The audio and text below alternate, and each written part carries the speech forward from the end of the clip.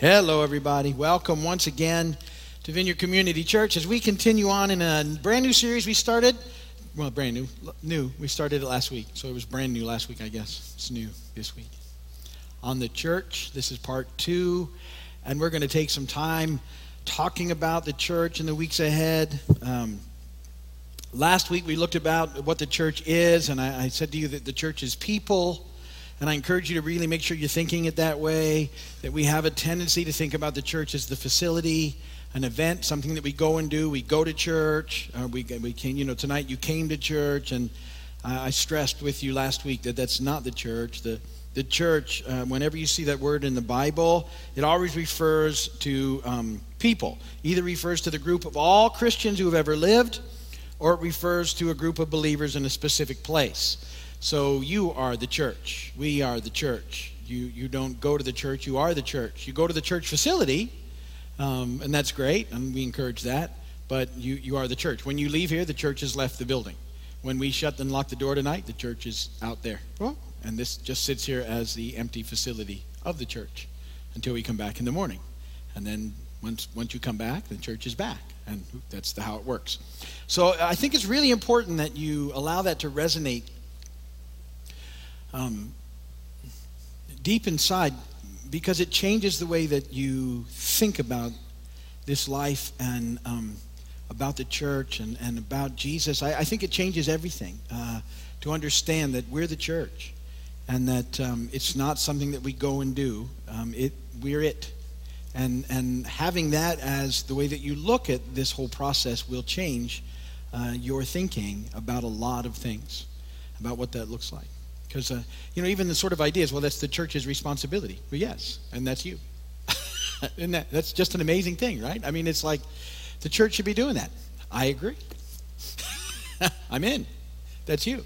So that's how, it takes on a different sort of understanding when we begin to let that process through us. We're the church. All of us together are the church.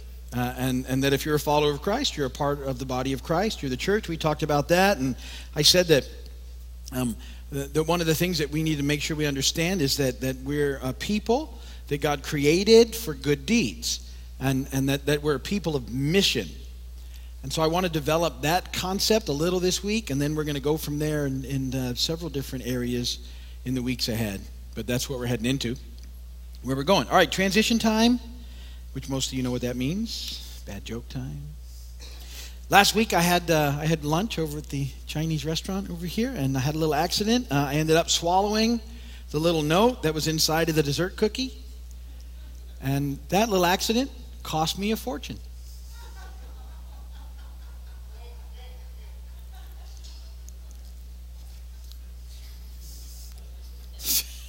That was awesome.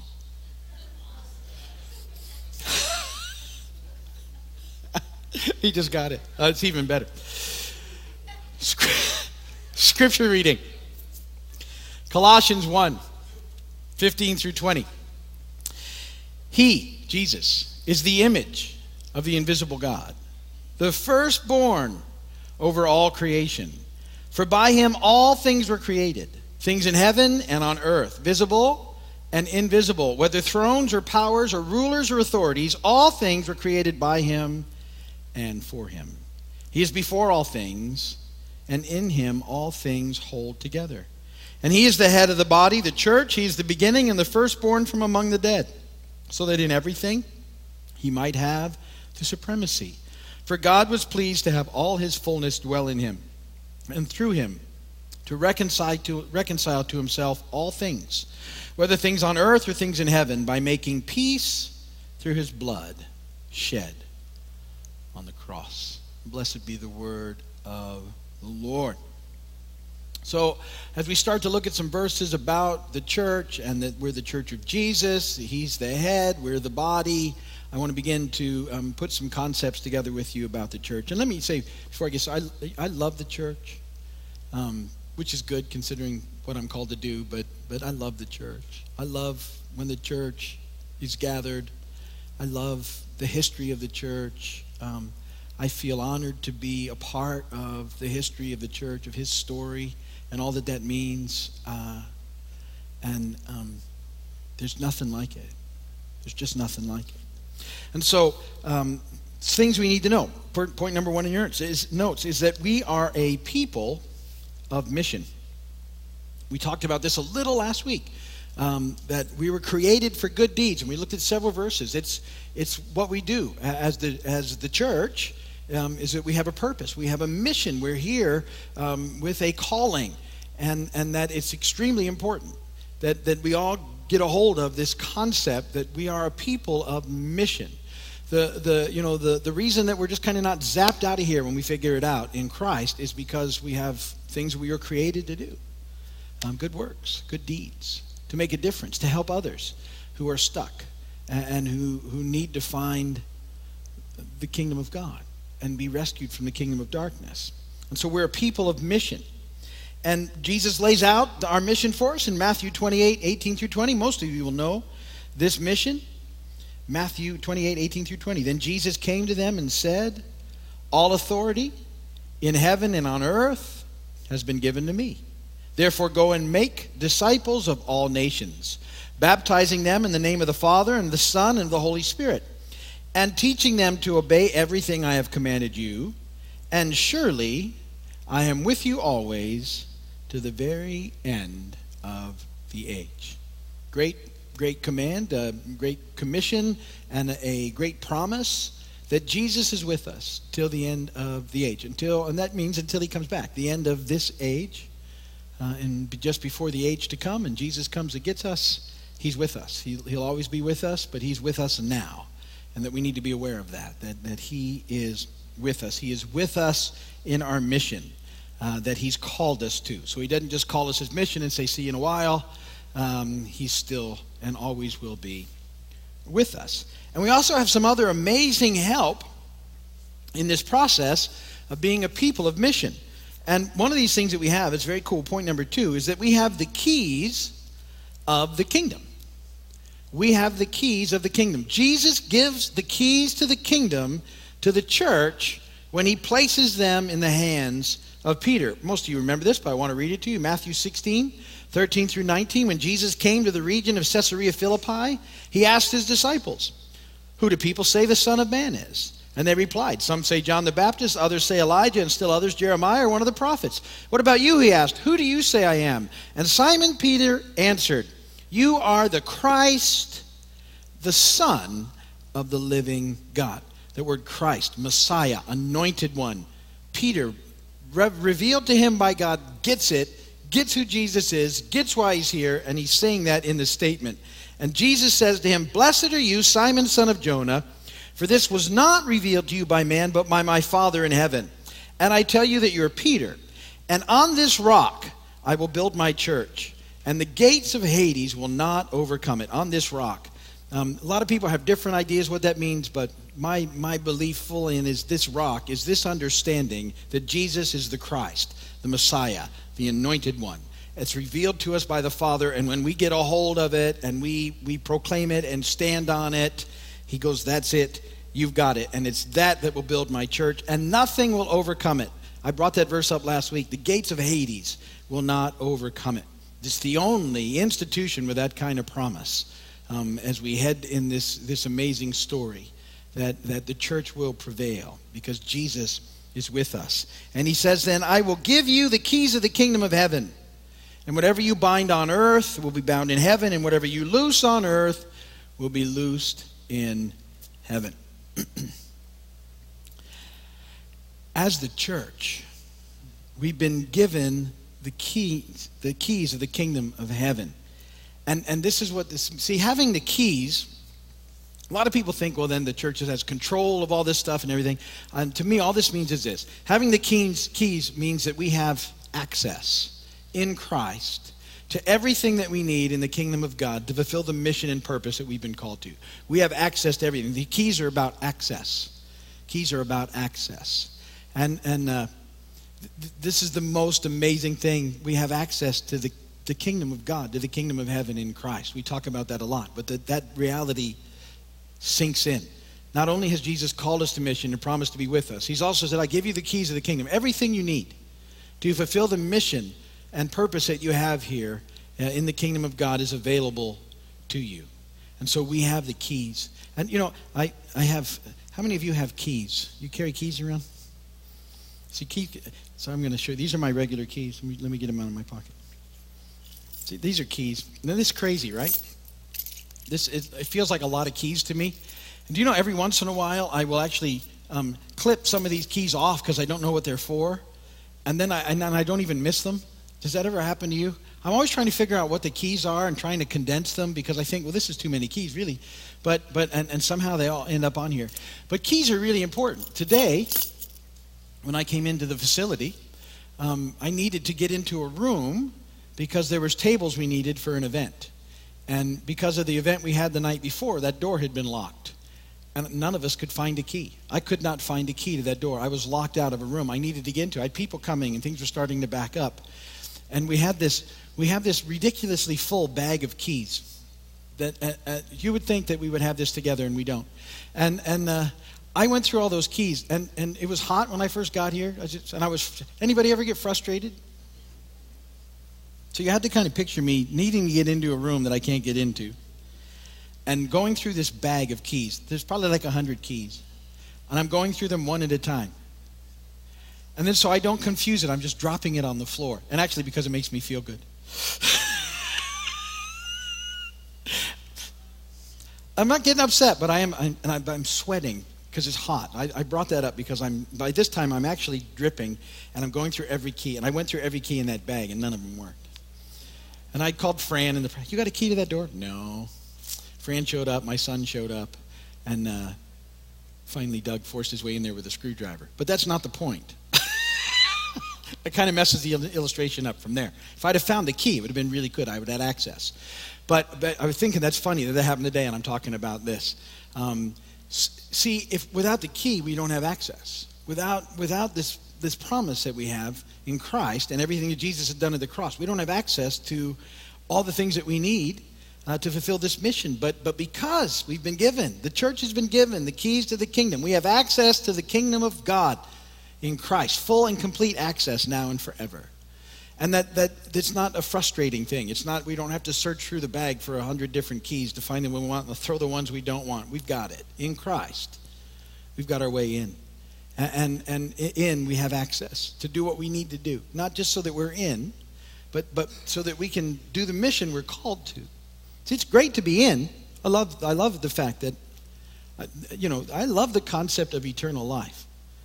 I mean, I love it. That's cool. But there's more to it than that. See, the concept of eternal life begins now. The moment you come to know Jesus, your eternal life begins. And so you have a hand in eternity now.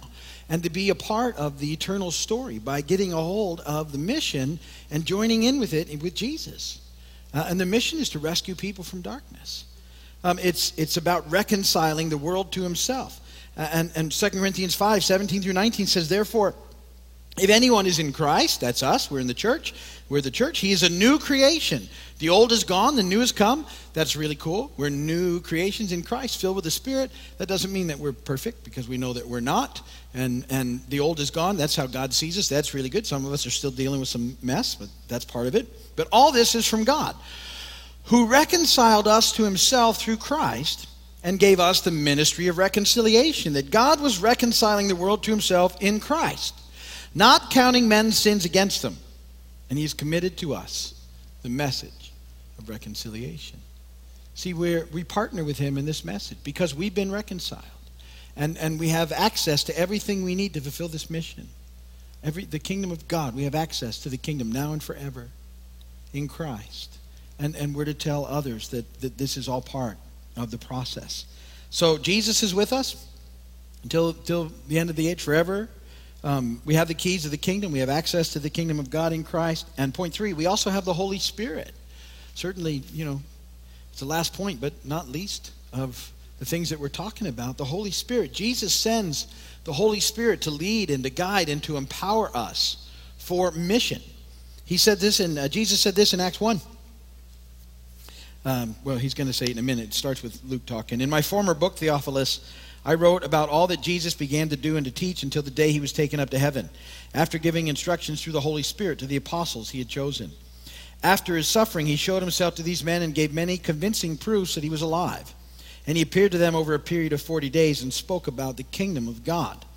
On one occasion, while he was eating with them, he gave them this command. Now here's what Jesus said. Do not leave Jerusalem, but wait for the gift my Father promised, which you have heard me speak about. For John baptized with water, but in a few days you will be baptized with the Holy Spirit. So when they met together, they asked him, Lord, are you at this time going to restore the kingdom to Israel? And he said to them, it's not for you to know the times or dates the Father has set by his own authority. But here we go. But you will receive power when the Holy Spirit comes on you. And you will be my witnesses in Jerusalem, in Judea, and Samaria, and to the ends of the earth. You'll receive power to be my witnesses, to share in this mission that we've been given, to let people know about what God has done, that they might be reconciled to him, to share with them the amazing good news. And that part of what we do is to live lives in a way that allows us to share that with people, and always keeping a hold of that. Never, losing sight of the grace that we've been given, and that we're to be an aroma, a pleasing one that attracts people to God. That's our calling. It's why we're here. It's our purpose. We weren't called to be finger pointers and tell everybody how bad they are. We're called to let them know how much God loves them. And certainly in the good news message is the reality that we're all sinners and need to repent, and that certainly needs to happen to come to know him. But it's the way that we present it, and the way that we live it out, and the way that we demonstrate his love and concern and care and grace and mercy, and act like the people he's created us to be. Loving others on purpose because of the love he has for us. And so under the anointing of the Holy Spirit, the church begins to take shape. We begin to take on the shape of the people of God that he's called us to be. And in Acts 2:42 through 47, we see what the church started doing in the process. The Holy Spirit was poured out on them as Jesus told them in Luke said it would. And Peter stands up and he preaches, and the Holy Spirit comes, and 3,000 are added to the church. And then they're added daily from that point on. People are added daily to the church. And here's what they were doing. In Acts 2:42, they devoted themselves to the apostles' teaching and to the fellowship, to the breaking of bread and to prayer. And everyone was filled with awe. And many wonders and miraculous signs were done by the apostles. All the believers were together and had everything in common. Selling their possessions and good, they gave to anyone as he had need. Every day they continued to meet together in the temple courts. They broke bread in their homes and ate together with glad and sincere hearts, praising God and enjoying the favor of all the people. And the Lord added to their number daily those who were being saved. There was something about this group under the anointing of the Spirit and the way that they got together, the way that they fellowshiped, the way that they ate together and prayed together and worshiped together, that gave them great favor among the people. And because of the favor, people were coming to know the Lord daily. And so I want to dig into those verses in the weeks ahead. And I want you to think about this, kind of leave you with this thought as you go, that the church, that's us, it's ultimately about relationship. It's about our relationship with God. It's about our relationship with the people of God. And it's about our relationships with those who do not yet know Jesus. And that these relationships are developed in the context of worship and discipleship and fellowship and mission. And so I want to look at those areas together in the weeks ahead and what that means as the church, as we come together, because we are the church, what we do under the anointing of the Holy Spirit in order to make a difference in the world around us, to be the people of mission we've been called to, and to have an impact that glorifies God because of the way that we live this thing out among the people. And that's my heart's cry here in the Keys. It's just for the continued favor of God and people so that we can win some to Christ. One more. Just one more. I say one more, but until there's no more, one more. Just one more. Just so we keep with that idea that that's what it's all about, and that all of us are part of that mission and what that looks like.